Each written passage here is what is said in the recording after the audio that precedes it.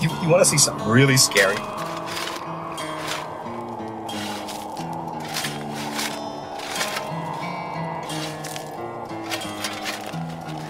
Was the boogeyman? As a matter of fact, it was.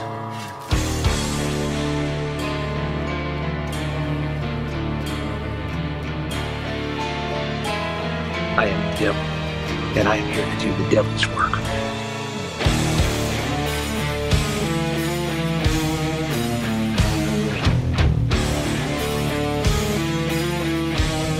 Welcome to the Grave Plot Podcast.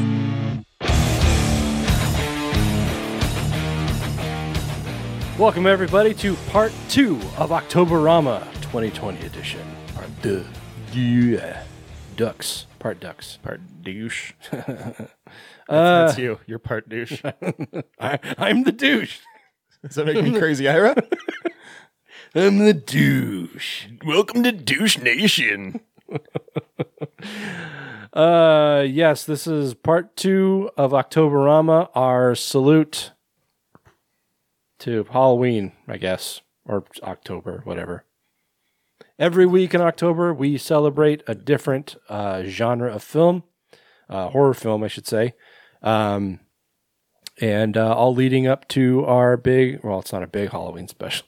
Not even this year. It's a mini-sode. It's not even a regular episode. And we always call it a special, too. It's just like, it's not really a special because it's not really much different than any of the other themed episodes we do. Yeah, it's like, oh, we do 2 Halloween-themed episodes.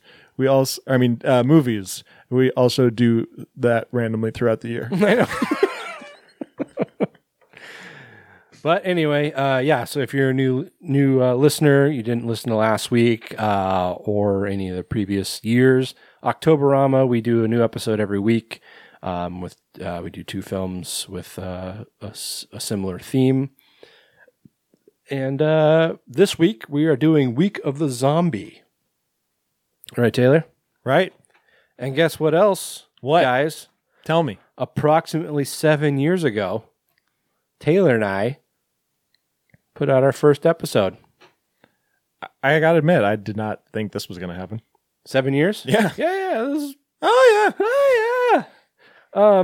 No, I never imagined that we would ever be able to continue this for 7 years. How long did our band last? 2 years, maybe, if that.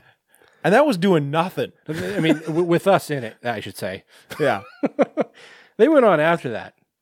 And that was like us hardly doing anything. Yeah. This is every other week. We've been fairly consistent. Yeah. I mean, aside from like, I think maybe a couple times when we took time off, we've been pretty consistent. We've had episodes that were like a day late. Yeah. Or 2 days late or whatever. Or episodes where one of us wasn't here. But we've been more or less consistently putting out a brand new episode every other week for 7 years. Wild. I'd like to tally up the length of all of our episodes and just see how much of our lives we've spent on this show.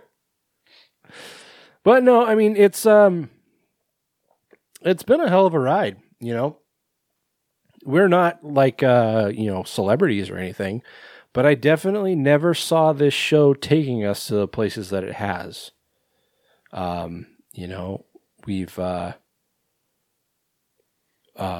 We've got not a super significant one, but we do have like kind of an internet presence. We are fairly well known in the community. We've had a lot of prominent things happen to us at local convention, and then of course starting the film festival. That was a big leap for us. So the show that we started, and I think I tell this story every year.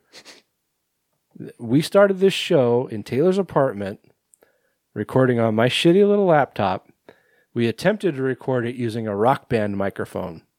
And that didn't go well, so we used the onboard microphone in my laptop for, the first like 3 episodes Yeah, I think so. before we finally got like we tried using 2 snowballs at first, and that wasn't working. Yeah, because they were just picking up each other. So we just ended up downgrading to 1. But yeah, it's been a hell of a ride. And yeah, we don't like we've said this more times than I can count. It's like we don't really do it for the notoriety. We just do it for something to have fun, as friends, something that we can do consistently, just that isn't, domestic life or work or, something like that. And we've always said that if this at any point turned into like serious work where we just didn't want to do it, then we wouldn't. But we haven't gotten somehow it hasn't. There have definitely been times when I've been like, I don't really want to record today. Oh yeah, but it's never been like to the point where I'm just like, I feel obligated that I have to do this every other week. Yeah. Yeah, it's and recording, and like especially when I have to edit the episodes, there are definitely times where I'm just like, I don't want to do that. But I never have any less enjoyment out of doing the show. Mm-hmm. I get to sit and talk shit about movies, or talk shit about horror movies with my best friend for a couple hours. That's what more could somebody want? Anyway, so happy anniversary, Pickle. Thanks, Bab. Okay, so like I said, this is Week of the Zombie, and this week we're going to be talking about the 2019 film Blood Quantum and the 2018 film The Night Eats the World. So no spoilers today. No spoilers. Yeah, our 5-year moratorium is still in place with this, or with both of these movies. So hopefully that'll result in a shorter. Well, it's already going to be a shorter episode than last week, but it's not going to take up as much time as last week. Anyway, so before we get into things, do want to thank our gravediggers over on Patreon. These lovely, lovely folks help support our show financially. We don't have an expensive show. We try to keep it that way, but it does cost money. Hosting fees and whatnot. And doing Patreon helps us avoid sponsors. I've had people ask us why we don't do sponsors, and it's because we don't want other people telling us what to do. Yeah, and we do our own thing. We do it at our own speed. We're not beholden to anybody. It's like we like having listeners, of course. I mean that's part of the reason we do this is for our listeners, but we're not beholden to them, and we're not beholden to somebody else, holding the purse strings, but we do love our gravediggers. And we don't need fucking Snapple being like, you better not swear because we're a family company. And we'll be like, fuck you. We'll be like, fuck Snapple. More like made from the worst stuff on earth. Fucking got him. I just burned Snapple. They never heard that before. Right now, somebody at Snapple is listening to us being like, what the fuck? What the hell did we do? Do we even know these guys? Anyway, so our gravediggers over on Patreon, they are Jordan Morrison, Kevin Trent, Carlos Rodella, Gory B Movie, Max Zaleski, Aaron Meyer, or Bob Voorhees, and Kevin Nesgoda. You almost forgot him. I almost forgot Kevin. It's probably because he's almost never here. Yep. No, he's got to double check. But no, we do love these guys, and we appreciate every red cent you give to us, and it does go a long way to helping us keep things running. Taylor, if anybody else wants to join the party, where can they go? They can go to patreon.com/graveplot podcast. Perks start at as little as $1, including, Tony said we're not beholden to anyone, but we do like to give the option every once in a while to our gravediggers to do things like pick the episode movies.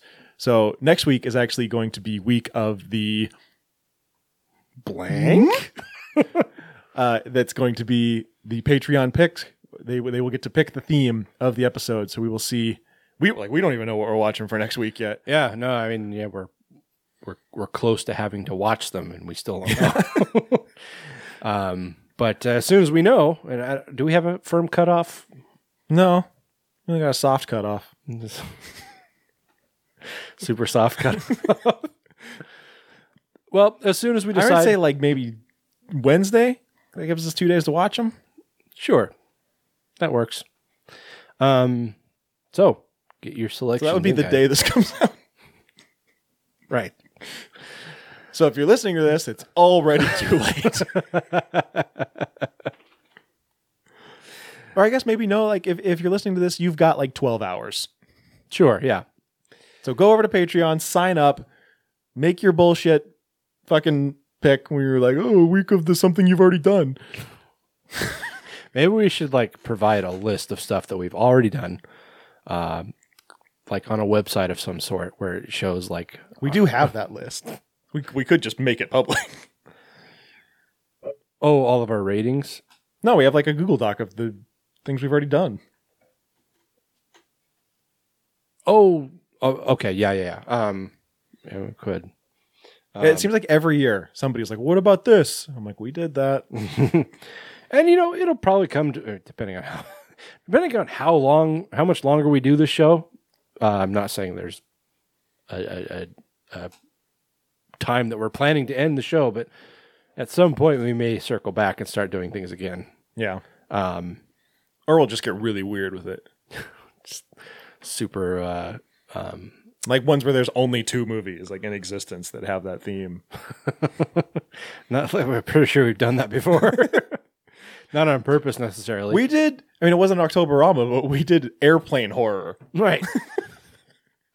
And I think there's maybe like one more out there that we didn't do. Anyway, Patreon. Go sign up. Do it. Join us. Also, the Grave Plot Film Festival is currently accepting submissions. True. We will be accepting submissions until, well, I mean, our super soft cutoff is October 31st, Halloween. That's where our entry fee is $5. And then that shit doubles in November. Yeah, $10 from November 1st to November 30th. I know, it's outrageous. It's unheard of. I don't know how other film festivals get away with it. Just so you're in on the joke, a lot of film festivals charge more than we do. Like a lot more. So much more. And a lot of film festivals have regulations. It's like, only films that have been produced in the last year or something. We don't necessarily have that. Not this year especially. Yeah, I mean, if you're a filmmaker out there listening to this show right now and you've made a movie or a short film 15 minutes or less. Unless you're Lisa Ovies. Nobody wants to watch your stuff, Lisa. No, if you've made a short film. Stop asking us to watch Puppet Killer. Fuck. In the last, 5 years-ish? Sure. Fuck it. That's probably long. We know that especially small-time filmmakers are not doing stuff right now. Yeah. I mean, if you've got something sitting on your hard drive, send it over. Yeah, it's $5. I don't give a fuck. Yeah, I mean, a lot of people, even if you've already done your festival run and you want to get one more in there, go for it. We are open to it. We're kind of the start of the festival run, though, since we're in February. Well, I'm talking about ones that have in years past. No, yeah, sure. Yeah. But yeah, we are kind of the openers for our typical, at least horror film. I was talking festivals. to Steve from Bone Bat earlier today, and I was telling him, we're planning for next year. And he was like, fuck you guys. You guys got it this year. It's not our fault. It's like, yeah, we snuck in right at the wire there. Yeah, just before COVID. We really did, like less than a month. And I always give Lisa shit about that. She wanted to have her Northwest premiere, or is it? I think so. You might have been U.S. premiere. I don't remember. But we tried to get her to do that, or to show it at the film festival earlier this year. But she's like, no, I'm committed to another festival, and they don't want me to show it anywhere else first. It's like, all right. Then that one got canceled. That festival didn't happen. It's like, oh wow, you could have shown it to a mostly full theater. It's too bad. It's tough luck. Idiot. Oh, neat. Okay, so I love that. Like most people have no idea our relationship with Lisa. No, they think we're just being assholes, or that she's like a huge bitch. Right. It's like, wow, they really don't like this lady. Well, the thing is like, which is true. We don't. It's like we got kind of like a frenemy thing going on. If you were just enemies and not friends. Like, yeah, it's like a love-hate relationship, except without the love. And it's like, it's mainly because we are assholes, and she is a bitch. She is a bitch. But for some reason, it just works. It's a hate-hate relationship where we both hate each other, but we still have that relationship. It's like a double negative makes proof positive. Right. I don't know what that means. No, proof positive. You're just adding extra words in there to make it sound more logical. I add extra words to my sentences all the time to make myself sound more intelligent. More smarter. Anyway, Graveplot Film Festival. Taylor, where can people go? GraveplotFilmFest.com or FilmFreeway.com/GraveplotPodcast. Yeah, sir. Hopefully tickets are going to go on sale on Halloween. As we talked about last week, we're still trying to figure out logistics, but yeah, we are going all virtual this year. So you'll be able to watch from the comfort of your home. Hopefully COVID free. Anyway, on with the show. Week of the Zombie. I don't know what I'm going to play right here. I don't know why I stopped. I don't know why I stopped talking. Well, I'm going to put a bumper here, but I have no idea what it is. I'll fix it in post. And now he's going to end up not putting a bumper there. Probably not.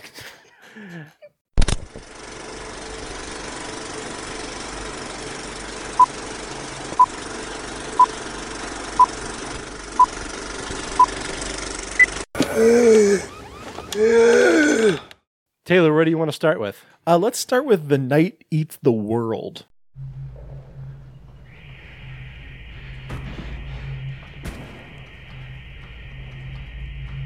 You made it through everything.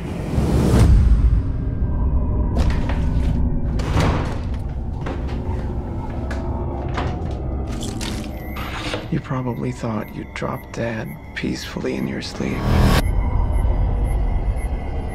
And then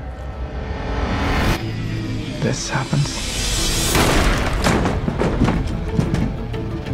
Is anyone here? Hey!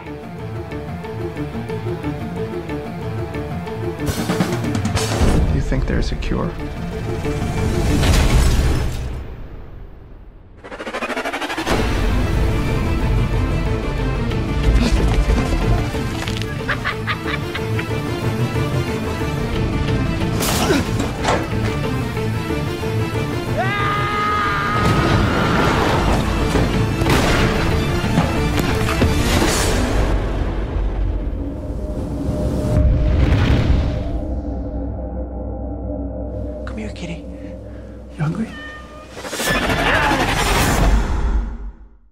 Probably would have said the wrong thing if I didn't have it right in front of me. The Night Eats the Day again. Yeah. That makes so much more sense. Sounds like a shitty Beatles song. It does, but it makes sense. This is a French movie, which in French, it's got the Jolly Green Giants, the shitty Beatles. Shitty Beatles, are they any good? They suck. So it's not just a clever name. Anyway, did you hear me say French? French? My brain couldn't decide if it wanted to say France or French, so I said French. What about French? French. In French, this is La Nuit a dévoré le monde. I don't think that's how it's pronounced. That's exactly how it's pronounced. That was perfect. I think it's La nuit a dévoré les mots. No. I was right. And my dialect was better. Sure, yeah. Note that neither of us speak French. Not a word. Well, except the words that I just said. Monsieur blah blah. This is where the delirium sets in. This is when the show gets good. All right, so The Night Eats the World, 2018 French film, although it's entirely in English, Yeah. which is strange. Nobody speaks French, which is weird because it takes place in Paris. Yeah, not only is it a French In movie. Gay Paris. And not only is it a French movie, it takes place in France. Yeah, in French. In French, yeah. In French, where they speak French. I'm going to invent a ranch dressing specifically made for fries. And I'm going to call it French. Is it just going to be ranch dressing and ketchup? It's just going to be ranch dressing. Okay. You got to put a different packaging on it. Okay. So The Night Eats the World, 2018, directed by Dominique Rocher. Stars people I've never seen before. The lead, Sam, is a guy named Anders Danielsen Lee, who is Norwegian. So, but he didn't have a super discernible accent. His character is Norwegian. I can say that much. Anders Danielsen Lee is a Norwegian actor, musician, and medical doctor. You know, they always say the Scandinavians are better than us. Hard to argue. I'm none of those things. I mean, I've been in one movie, but yeah, nobody even talks about it. we can't say it, right? Huh?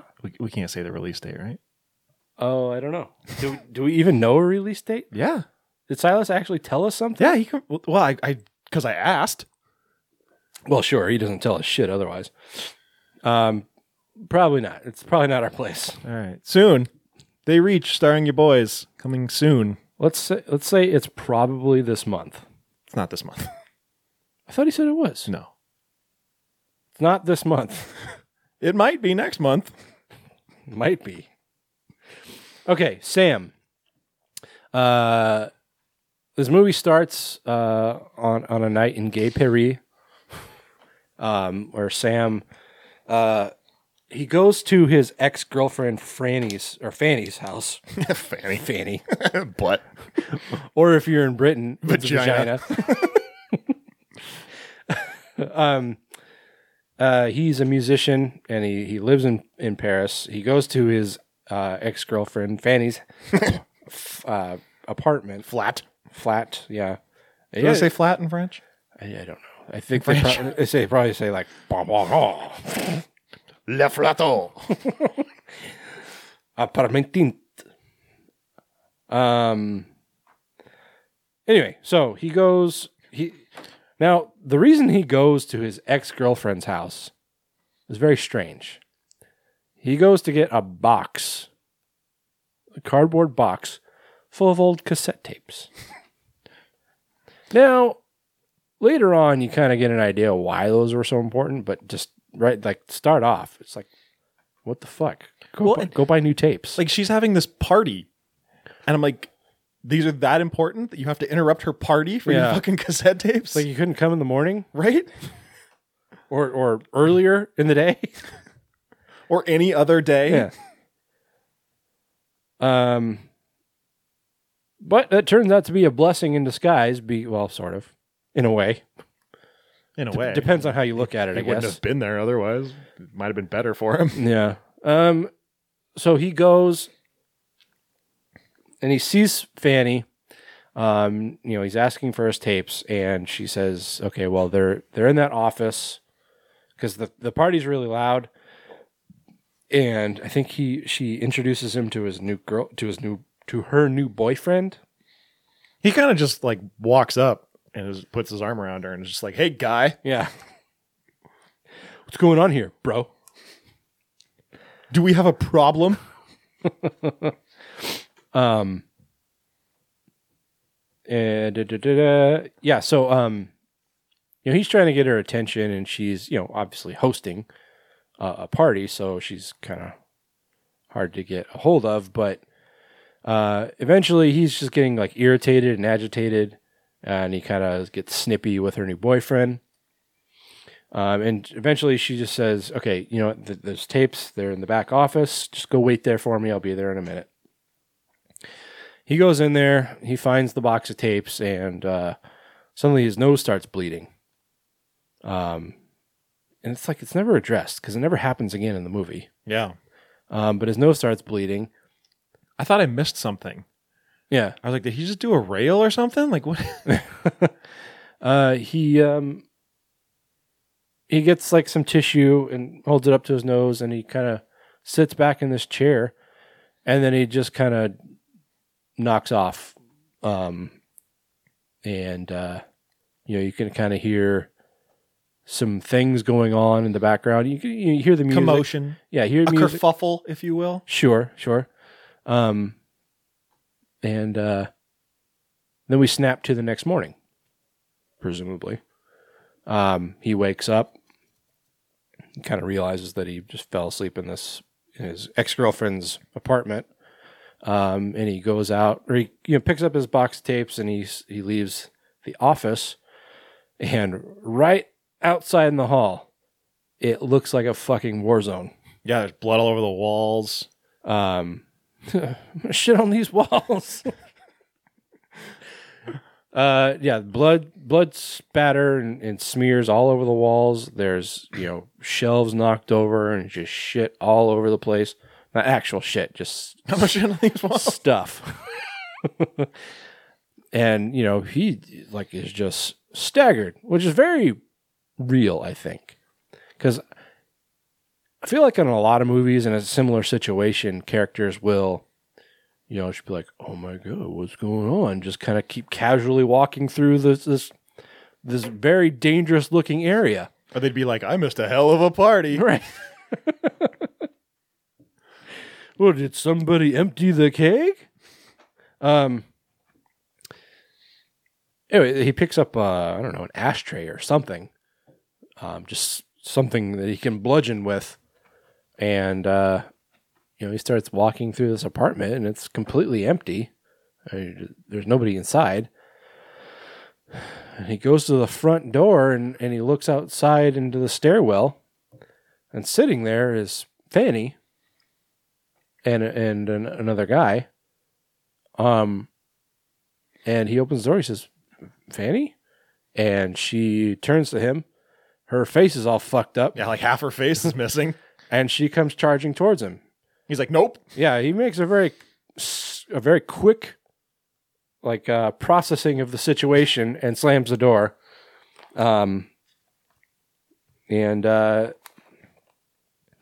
He's trying to find some way out, and he's looking around the apartment, looking at all the windows, and he basically sees the Walking Dead in the streets below. Things have clearly happened very quickly, because it looks like this town has been abandoned for days. Why is there always paper in the street in these kind of movies? Where's the paper coming from? It's like, oh man, the zombie apocalypse happened right after our ticker tape parade. Or it's like some accountant walking down the street with a stack of papers. It's like, oh my god, I gotta get home. Zombies! Whoa! And then the wind just carries them. He's just got like 8 banker's boxes stacked up in his hands. Sure. So he he's looking around. He's trying to find somebody to communicate with, and he looks to the building across the street, and he sees this family inside their apartment. fighting off a zombie. And he sees them kind of like get out of the apartment, and then sees the dad come out the front door on the street level, gets in their car, and he turns on the engine, and I don't know if it's like an alarm that goes off or he just starts honking the horn. But his family comes charging out, and Sam's like, no, go back inside. And sure as shit, as soon as they, the little girl gets in the car, and the mom tries to get in, and just before she's able to close the door, she gets ambushed by about half a dozen, flesh-eating zombies. And so the movie kind of progresses. You don't really get like a solid idea of how long this movie is, like the time span that it takes place. Yeah, Sam's hair and facial hair keeps changing. Yeah. I mean, it's long, or, kind of not even shaggy. It's wavy. Well, it's kind of medium length, I guess, Yeah. at the beginning, and he's got a beard. And then at one point he appeared, I mean, he's clean shaven, and it looks like he must have given himself a haircut or something. Yeah. So, I don't know. Yeah. This scope is hard to keep track of. And I think that's the idea, is to kind of create a situation where even as the viewer, you don't know how long he's been in this isolation, because he's basically resolved that, if you look at like the skyline of Paris, mostly in like the residential areas, these buildings, some of them are like 200 years old or more, 300 even. And they're all just these long buildings that go like an entire city block. And they're all packed in very tightly next to each other. If you've ever played Assassin's Creed... here we go. Well, Assassin's Creed Unity, that takes place in revolutionary Paris. And things have not changed much since then. So if you get an idea of how easy it is to kind of jump from building to building, these buildings are still packed in tight next to each other like that. But this one building he's in just is kind of on its own little island. It's like too far away from any building on any given side to actually get to it. Yeah. So he just kind of holds up in Fanny's apartment. He starts exploring the building itself, kind of clearing out the zombies that are inside as best he can. He starts collecting up dried goods, canned goods and stuff. And he's very pragmatic about his survival skills. He starts rationing, and he creates this kind of rudimentary calendar where I don't know if he put stuff on the window or if it was already there, but there's like some kind of like coating on the window that he scratches into to keep track of days. So that's kind of like your only real scope of how long this has been. You have to presume it's been, about a month or so, just based on how many days are counted off. But, over time, it's, he's by himself. He starts, talking to himself. He's a musician, so he kind of feels like this inclination to gather up basically whatever he can and just start making sounds with it. He's like banging bottles and dropping a brush in water. And yeah. And there is a drum set in one of the apartments that he feels compelled to play, but it attracts zombies, so he can't play it.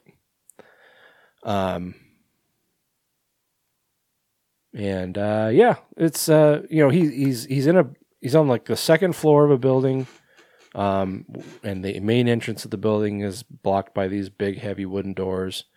So he feels more or less pretty safe in this building.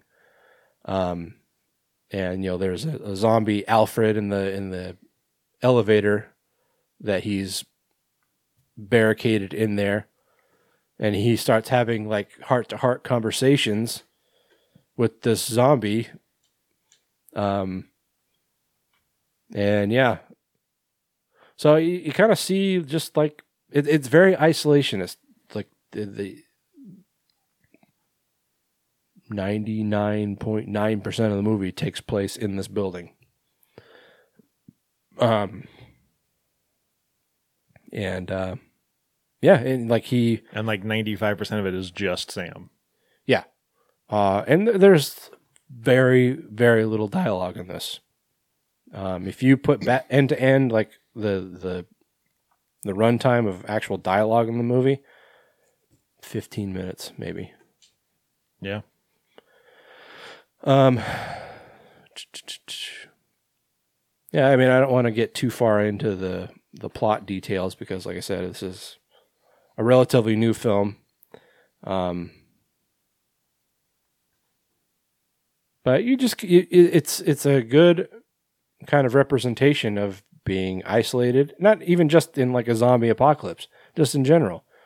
Isolated, alone, and just kind of how you have to try and adapt to keep yourself sane, and maybe sometimes you don't. Anyway, I don't know. What do you think? That was boring as shit. Really? Yeah.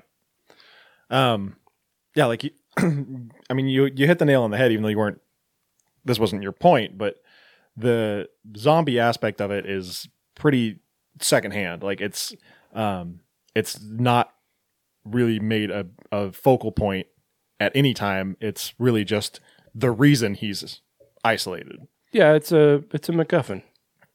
Yeah. The movie basically is just about him living in this apartment building by himself and just the things he does to get by day to day, and then his mental state kind of deteriorating over time as he, faces this eternal loneliness. Yeah. Yeah, I mean, the zombies are secondary, I guess I could say. I mean, they do have a prominence in the movie. I mean, you never forget that they're there. Yeah. But, interesting thing that I noticed about halfway through the movie was, you get so used to things like The Walking Dead or, basically any other zombie movie where these zombies, they like hiss and growl. These zombies were silent. Yeah. And another thing about them was they were very clearly like stupid. Like they had no logic about them at all. Because if there was nothing to feed on nearby, they stood there. Like they had no other purpose.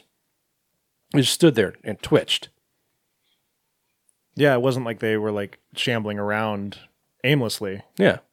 Although, I mean, at one point, they do just kind of, over the course of maybe like a couple days or something, they just disappear. So clearly they've gone somewhere. Somewhere, yeah. But for long periods of time, they'll just stand there with no other purpose than to feed. And if there's nothing to feed on, they don't do anything. They also clearly only go after humans. Because at one point there's a cat running around. Right. And they just completely ignore the cat. Yeah.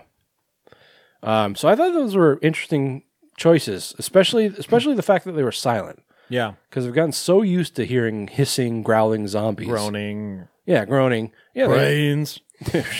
Sure. So I thought that was, I don't know if that was a conscious choice or what, just to kind of stand out from the crowd. But I don't know. It made him more creepy, I think. Because there's one point where... Well, because it's like, you think about how many movies or TV shows you've seen where they hear him coming. Mm-hmm. They'll hear on the other side of a door, they'll hear groans or something, or scratching, and so they know that they're coming. But this one, there's times where he goes into another room and there's suddenly zombies there. Yeah, exactly. And, there's this one point where he's exploring apartments just looking for food.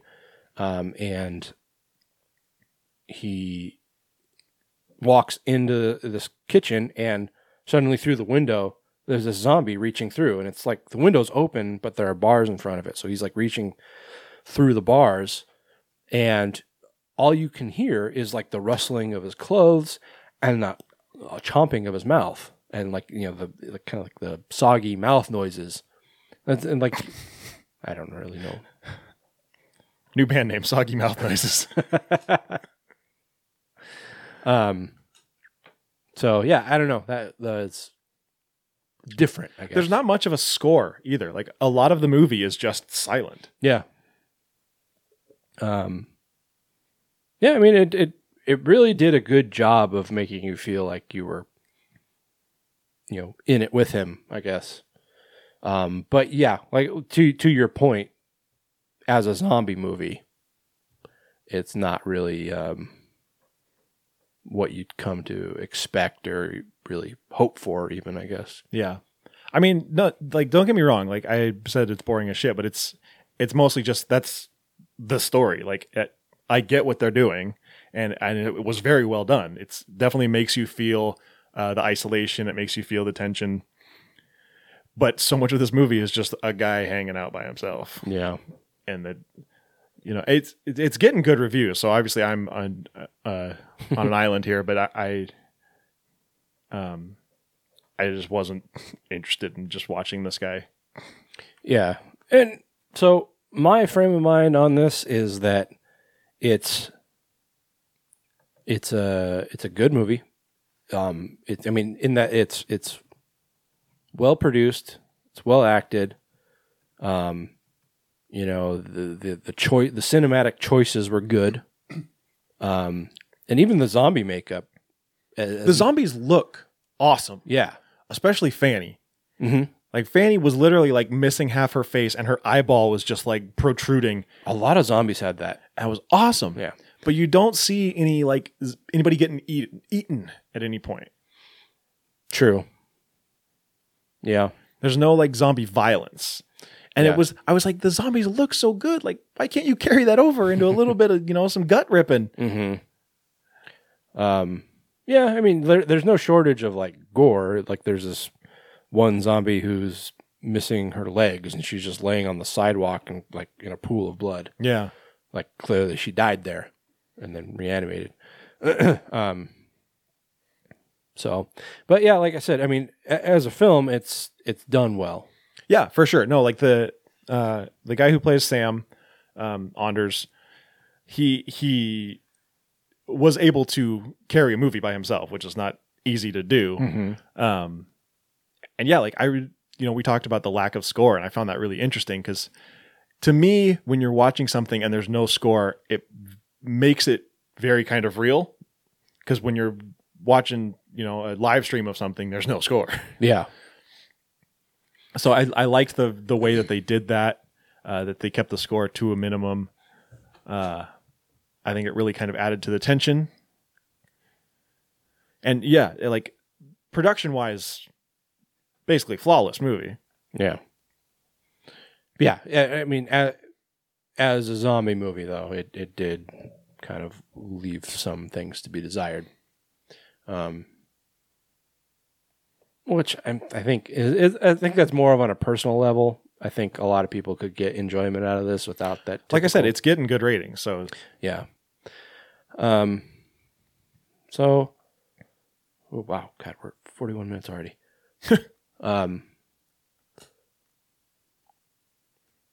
Yeah, I don't have a fundamental issue with it as a film. I do wish it was more of a. I'm not saying it has to be like a through and through classic zombie, gory,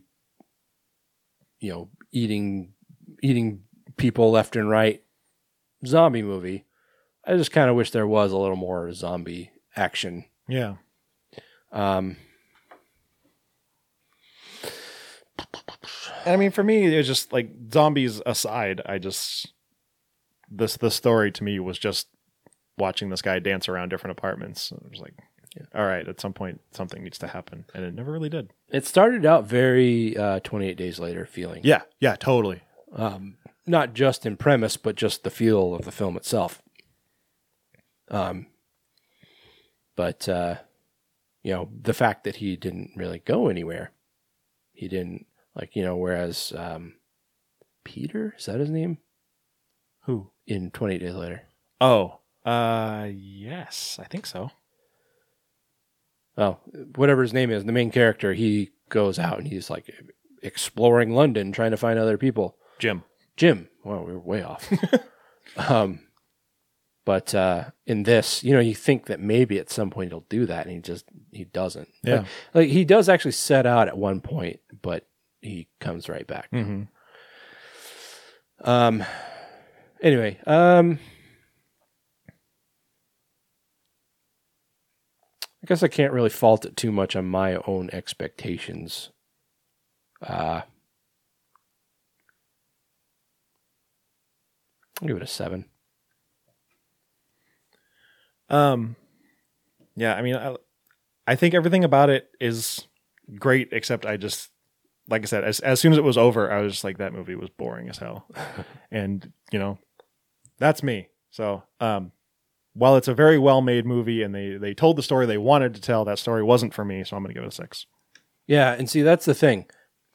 I actually meant to say this at some point. This movie, it was clearly made exactly the way that it was meant to be made. Yeah. Like, there were no missteps. They didn't do something that just didn't quite work. It was made clearly the exact way that the filmmaker intended to make it. So, Anyway, so moving on, we're going to be talking about a 2019 Canadian horror film called Blood Quantum.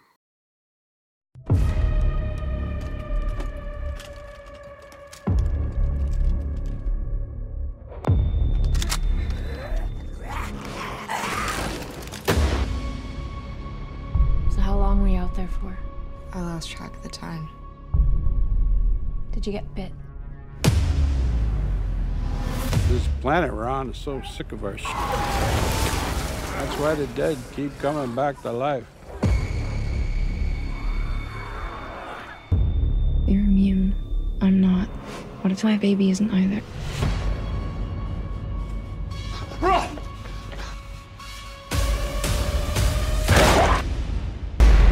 It's bad. Ninagasi.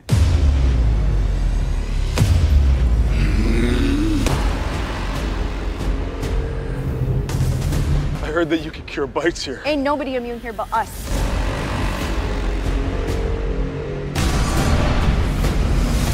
One of them could come in here and infect this entire camp. Behind you. You wanna live?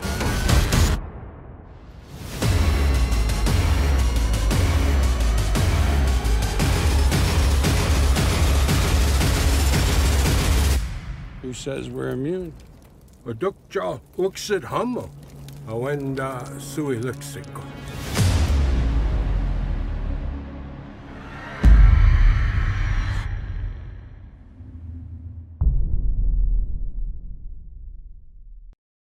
Okay, so this movie takes place in 1981 on the Red Crow Reservation in Quebec. Great fishing in Quebec. The fact that it's in 1981, you look away, you miss it. Yeah, it doesn't really hold any bearing on the movie. It could very well be present day, but then everyone would have cell phones. Oh,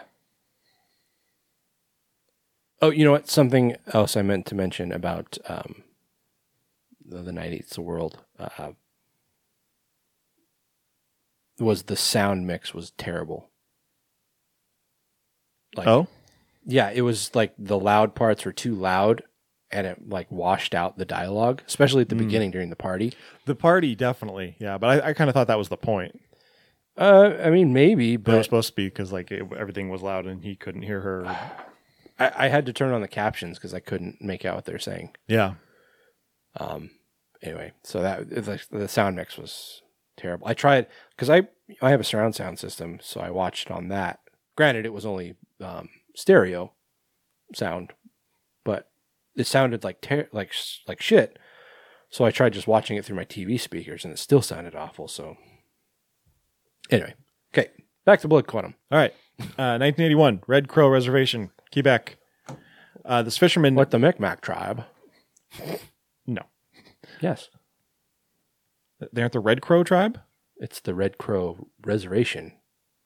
They're the Micmac tribe. Oh. All right. Well, this fisherman named, is it Gasigu? Is it? I don't remember them ever saying it. I don't know. Let's say yes. Okay. Well, this fisherman, he just caught a number of fish and he's like sitting there gutting them and cleaning them. And as you do. Yeah. Or as fishermen do. Anyways, I don't. I don't do it. I've been fishing once in my life. Really? Yeah. I know it's surprising because I'm from Enumclaw, but these fish, like I said, he's sitting there slicing them open and ripping their guts out, and then they start flopping around, all willy nilly, and he's just like, "Well, that's weird." You don't see that every day. And like Cheese was sitting next to me watching, and she's like, "That's when I would run." I was like, "Well, I mean, they're fish, but yeah, I'd be pretty freaked out." This fisherman's son, he's the sheriff of the reservation. His name is Trailer. And at this, I don't know if it's the same time, but he's responding to a call of a dying dog that belongs to his ex-wife. And the guy's like, I don't know, maybe he got into the rat poison that's in the garbage or something. But they have to put the dog down. So if you're one of those people that doesn't want to see dogs killed in the movie, I mean, it's the context is a little different. It's not like a slasher killing a dog for, to get you emotional. It's a sick dog. And it's not explicit. It's not like it's on screen. That's true. Yeah, it does happen off screen. Still rough. Yeah, because of the dog. Rough. It's a play on words. Hey, it's a pun. It's a callback right there. But he gets a call from his ex-wife who says that their son has been arrested. And so he needs to go to the prison and get him out. So they go to the prison and their son Joseph and his half-brother Lysol, which was not his real name, right? At one point he said something about how he left as Charles or something and came back as Lysol. I don't know. I didn't catch that. Well, they're in the drunk tank with this other guy who's just not having a good time. He's spilling his, well, not spilling his guts. That's the wrong term. He's spilling his cookies. Tossing his cookies. That's the one. Tossing his salad. Toss the salad.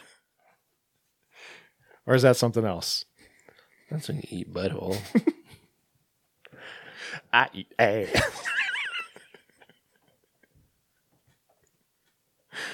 Oh, bother. But no, he's vomiting is what we're trying to say. He's just puking and puking and puking.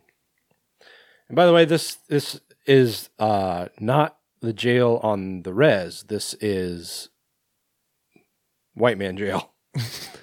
It's like it's in a town, and they refer to the people, like the white people that live in the next town over, as townies. Yeah. As opposed to First Nation people that live on the reservation. Right. But so before Trailer heads over to the prison, he tells his dad, take all these weird dead flopping fish, put them in that barrel. I got gas in the back of my car. We'll just burn them up. So he opens the trunk. Fire cleanses all. Opens the back of the trunk, and this dead dog jumps out. So something is wrong. Strange things are afoot at the Circle K. So he heads to the jail, goes to pick up Joseph and Lysol. And at this moment, the guy who's vomiting, they realize he's vomiting blood, which there's already blood on the walls, which I thought was off-putting. Well, it's jail, you have low expectations, I guess. So they they start pounding on the door and they're like, let us out. And they open the door and they're like, did you kick that guy's ass? They're like, no, he was just vomiting blood. And then they start tossing his salad. He gets up and he charges at this guard whose name is Shamu. and ends up biting him on the chest. And he also bites Joseph on the arm.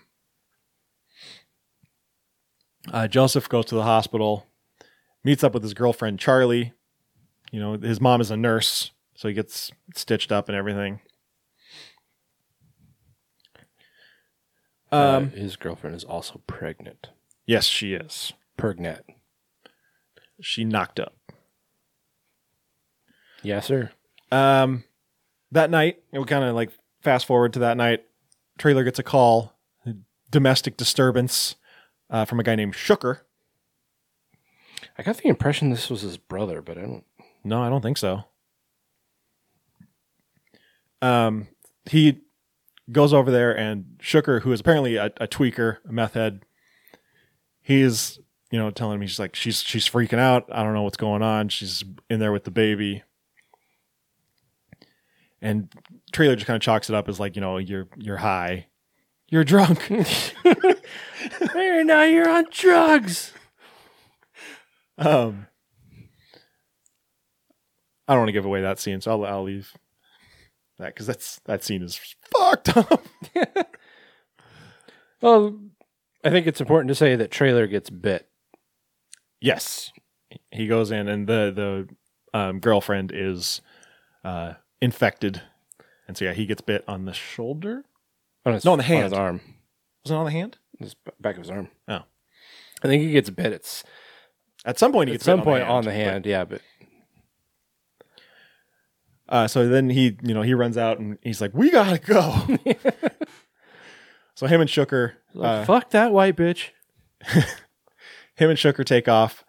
They get to this bridge, which was the bridge that Joseph and Lysol were... Just when he's driving, he's radioing into his dispatch, and she's saying that they're getting calls from all over the reservation, right?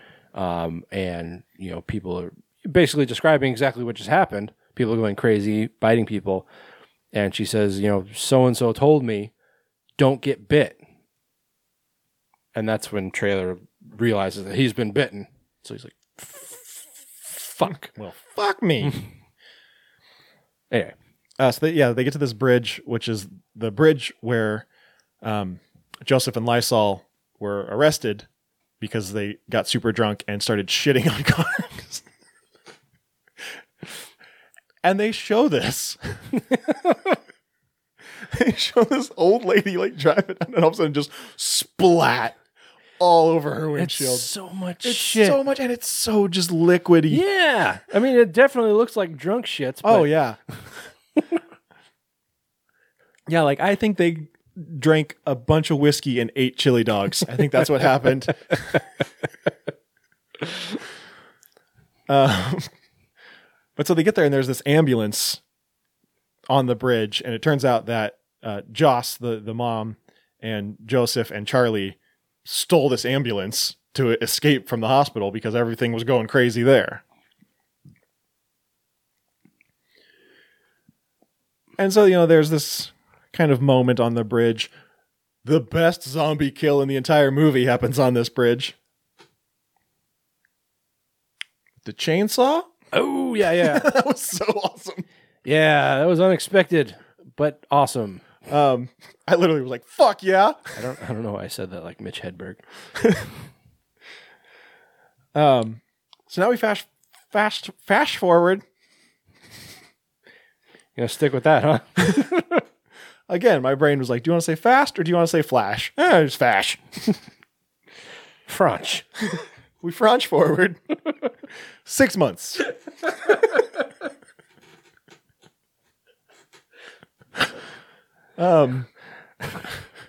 This is off the rails. We are a mess.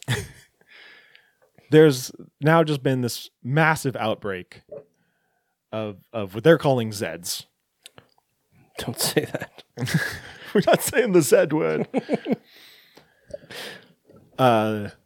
Lysol is like spray painting this zombie that's chained up in front of this bunker. It's not really a bunker. It's a wall. Looks like it made of shipping containers. Yeah, but it's like this little makeshift town that these people have made. I think they put a wall up around the reservation. Or at Is least, that all it was? as far as I could tell. All right. Well, compound. That's what I was looking for. Was the reservation on an island? I don't think so, but it was on the other side of a bridge, for sure. Yeah. It was definitely on a body of water, but I don't know if it was an island. And for them, because realistically, reservations typically, at least around here, are pretty big. Yeah. So to put a entire wall of shipping containers around the reservation, even one of the smaller ones, is unfathomable. So I'm wondering if they just put it on the land side, where the bridge is, and then the rest of the reservation's on an island. But I don't really know. It was kind of hard to tell. Yeah, I don't know either. Yeah, so they've turned the reservation into this compound, and like I said, Lysol and this other girl. What was her name? Oh, what was her name?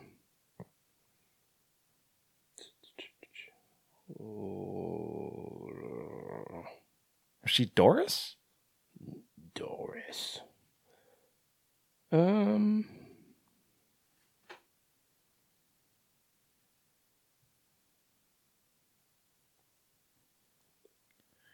Anyway, it's Lysol and this other woman, and they're guarding this compound, and all of a sudden, this group walks up, and it's a man, a woman, and a child, and the man is carrying the child, and with them is Joseph and Charlie. So Joseph, despite being bitten 6 months ago, is still alive and seemingly not infected. They want to come into the compound. White people. Yes. All the other three people are all white people, and Charlie is white. I don't know if we mentioned that. I don't think so. But so they notice that the girl has been bitten. So they're like, you two can go in, but she can't go in. And the guy was like, well, I heard you can cure bites. And they're like, that's not really how it works.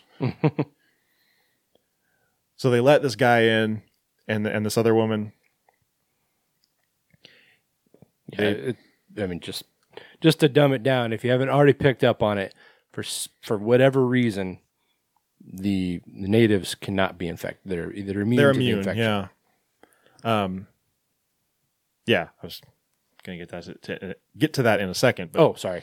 Yeah, they let them in and they close the door, and on the door it says, if they're red, they're dead. If they're white, they bite. That was the moment that it clicked on in my head. And I was like, oh, because trailer also comes out, and I was like, wait, how are they still alive? Right. And then, when they closed the door and it says that, it clicked in my head that it was like, oh, the native people are all immune, and only white people can catch this virus. Or, we don't know about other races. The only two races we see in this are native and white. There's actually one point where the Lysol talks about, what about the brown people? Mm-hmm. But, yeah, so Lysol is convinced that the townies are just eventually going to rise up and take over. Which, they're white people, so of course they are. They've done it before. Exactly. But, everyone else is like, this is our place, so we won't let that happen. James was the girl. James? Okay.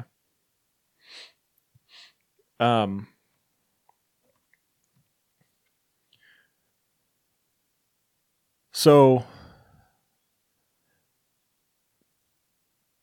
Lysol is kind of half right, because eventually some zombies breach the wall and all shit kind of breaks loose. As it does. Yeah. And I think that's about as far as I can get into without starting to give stuff away. Yeah, and from there it just turns into a typical zombie movie. Yeah.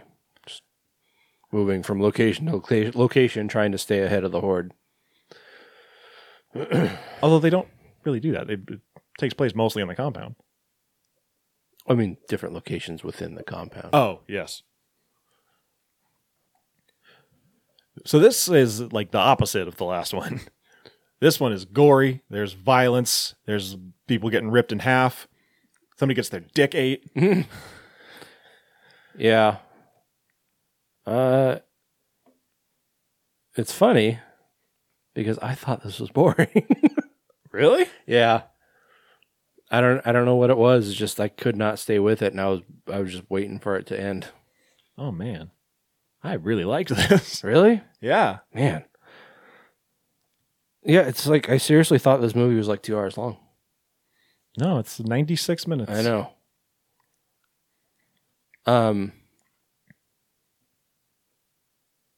I think it's because the production was, I mean, it was mainly the acting. The acting was just kind of rough. And it's like, that's like really hard for me to deal with when it's like if there's like one bad actor in a cast, that's like fine. But if you've got like 2 or more bad actors, and it's just like, oh, this is a struggle to watch. And they weren't like terrible, not like the worst actors I've seen, but it's just enough to where it's just like, this is like becoming a chore to watch you perform. And that's kind of where I was for a lot of the movie. When it did that time jump. So the first part of the movie, when the things are starting to kind of go to hell, I was with it. I kind of liked where it was going, but then the time jump and everything after that, it was just kind of like, I don't know. I was just kind of bored. Well, I disagree. I didn't think the acting was particularly bad. There's not a lot that, nobody was really asked to stretch their wings very much in that department. But I thought the story was very emotional. And I thought that the people did a good job of portraying that. And Lysol is kind of the way the story plays out is very Romero-esque. Clearly a political message. Mm-hmm. With the whole racial thing. I mean, the name of the movie is Blood Quantum, which is like the percentage of your blood that has to be native to be considered for like hockey teams. Just tribal membership, yeah. I think. I was just thinking of the scene in Letterkenny with the Eagles where they're all explaining why they qualify.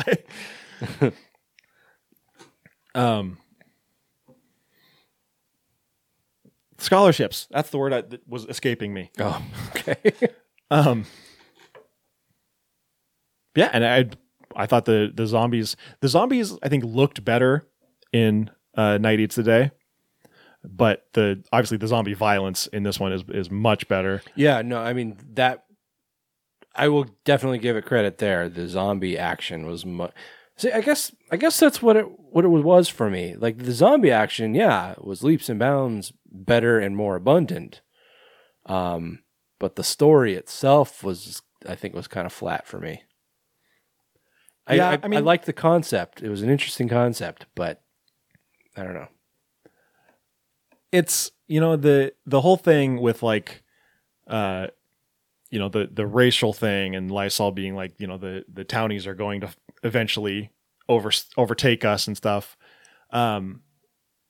It's like, I get it, but at the same time, this movie easily could have just not had that and still been as successful in my mind. Obviously the writer, director, same person, I guess, Jeff Barnaby, had a story he wanted to tell. Mm-hmm. So obviously he's not going to just take that out because it was is he native? I mean, I figure he must be, but yeah. Yeah. This was only his second feature.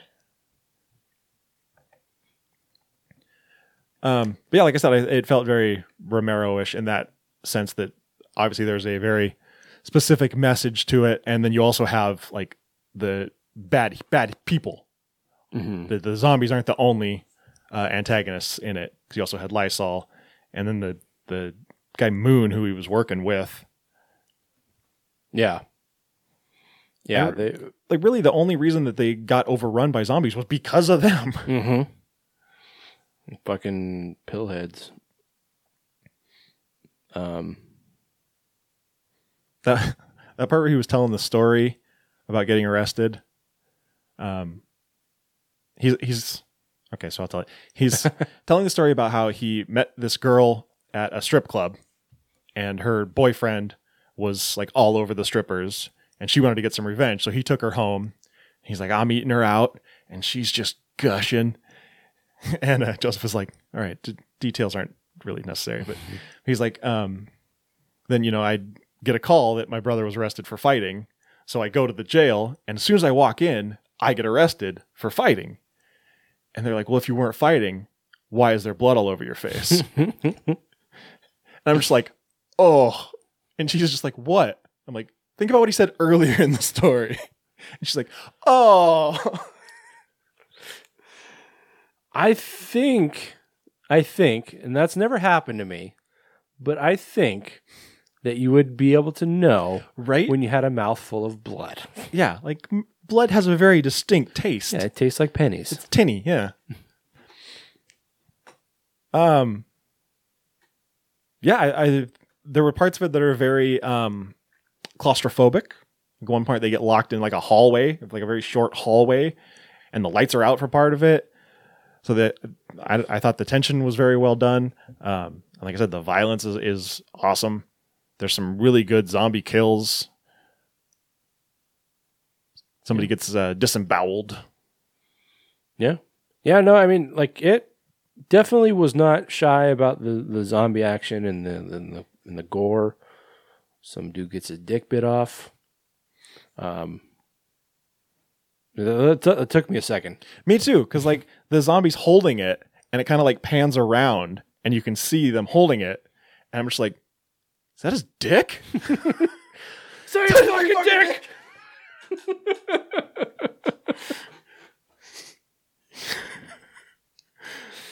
How bad do we peak right there? Well, I've got our mics turned way down, so okay. Hopefully it'll be okay. Can you read my watch for me? Yeah. That's your dick. Hide out. Yeah, I really liked it. The end I thought was a little goofy. Like on the boat. Yeah. Or I mean, goofy. I don't know what I'm trying to say. Like not goofy where it was like, oh, that's so silly. But just I don't know. I thought it was a little cheesy. All right. Yeah, I mean, fair enough. Different strokes, I guess. I thought it was one of the more emotional scenes. I know it definitely was, but just I don't know. It wasn't the scene itself. It was just the events of it. Got it.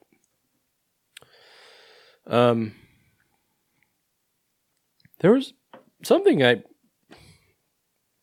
didn't really understand the purpose of it. There were like little interspliced segments that were animated. Yeah.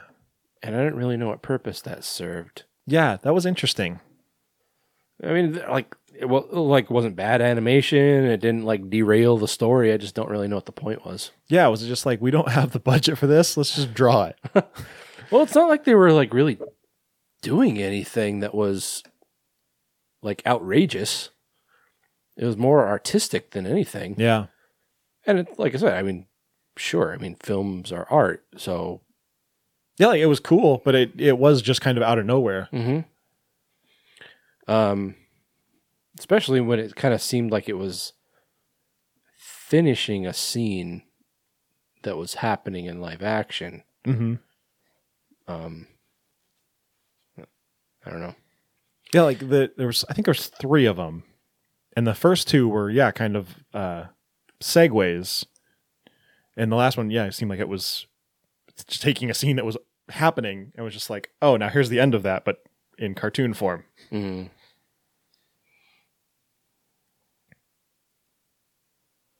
What?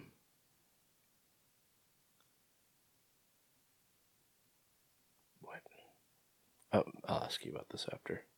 Okay. Anyway.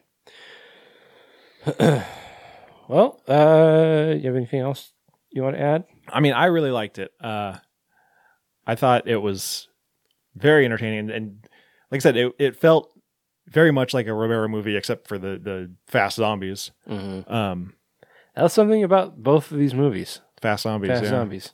Well, I mean, not like superhumanly fast, but no, but like able to run. Yeah, normal human speed. Yeah. I'm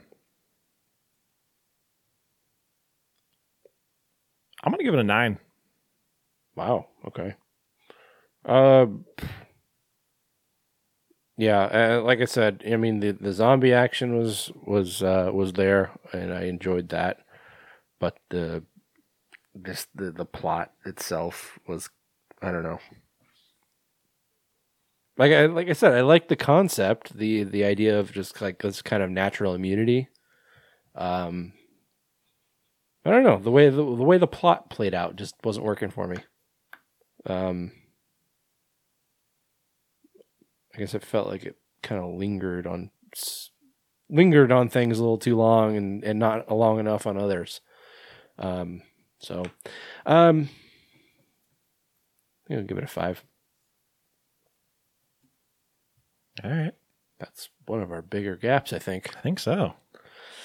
All right. Well, that's going to do it for Week of the Zombie, guys. We will be back next week with Week of the something. If you want to participate in the choosing, actually, it'll already be done. We can't tell people to go be patrons because they don't have time. They have today. Okay. Unless you're listening to this late. If you're listening to this late, you're too fucking late. Why don't we give them Thursday as well? So you have by the end of the day Thursday to join Patreon and submit your vote, or your, it's not really a vote, nomination. And yeah, after that you're cut off. Yeah. And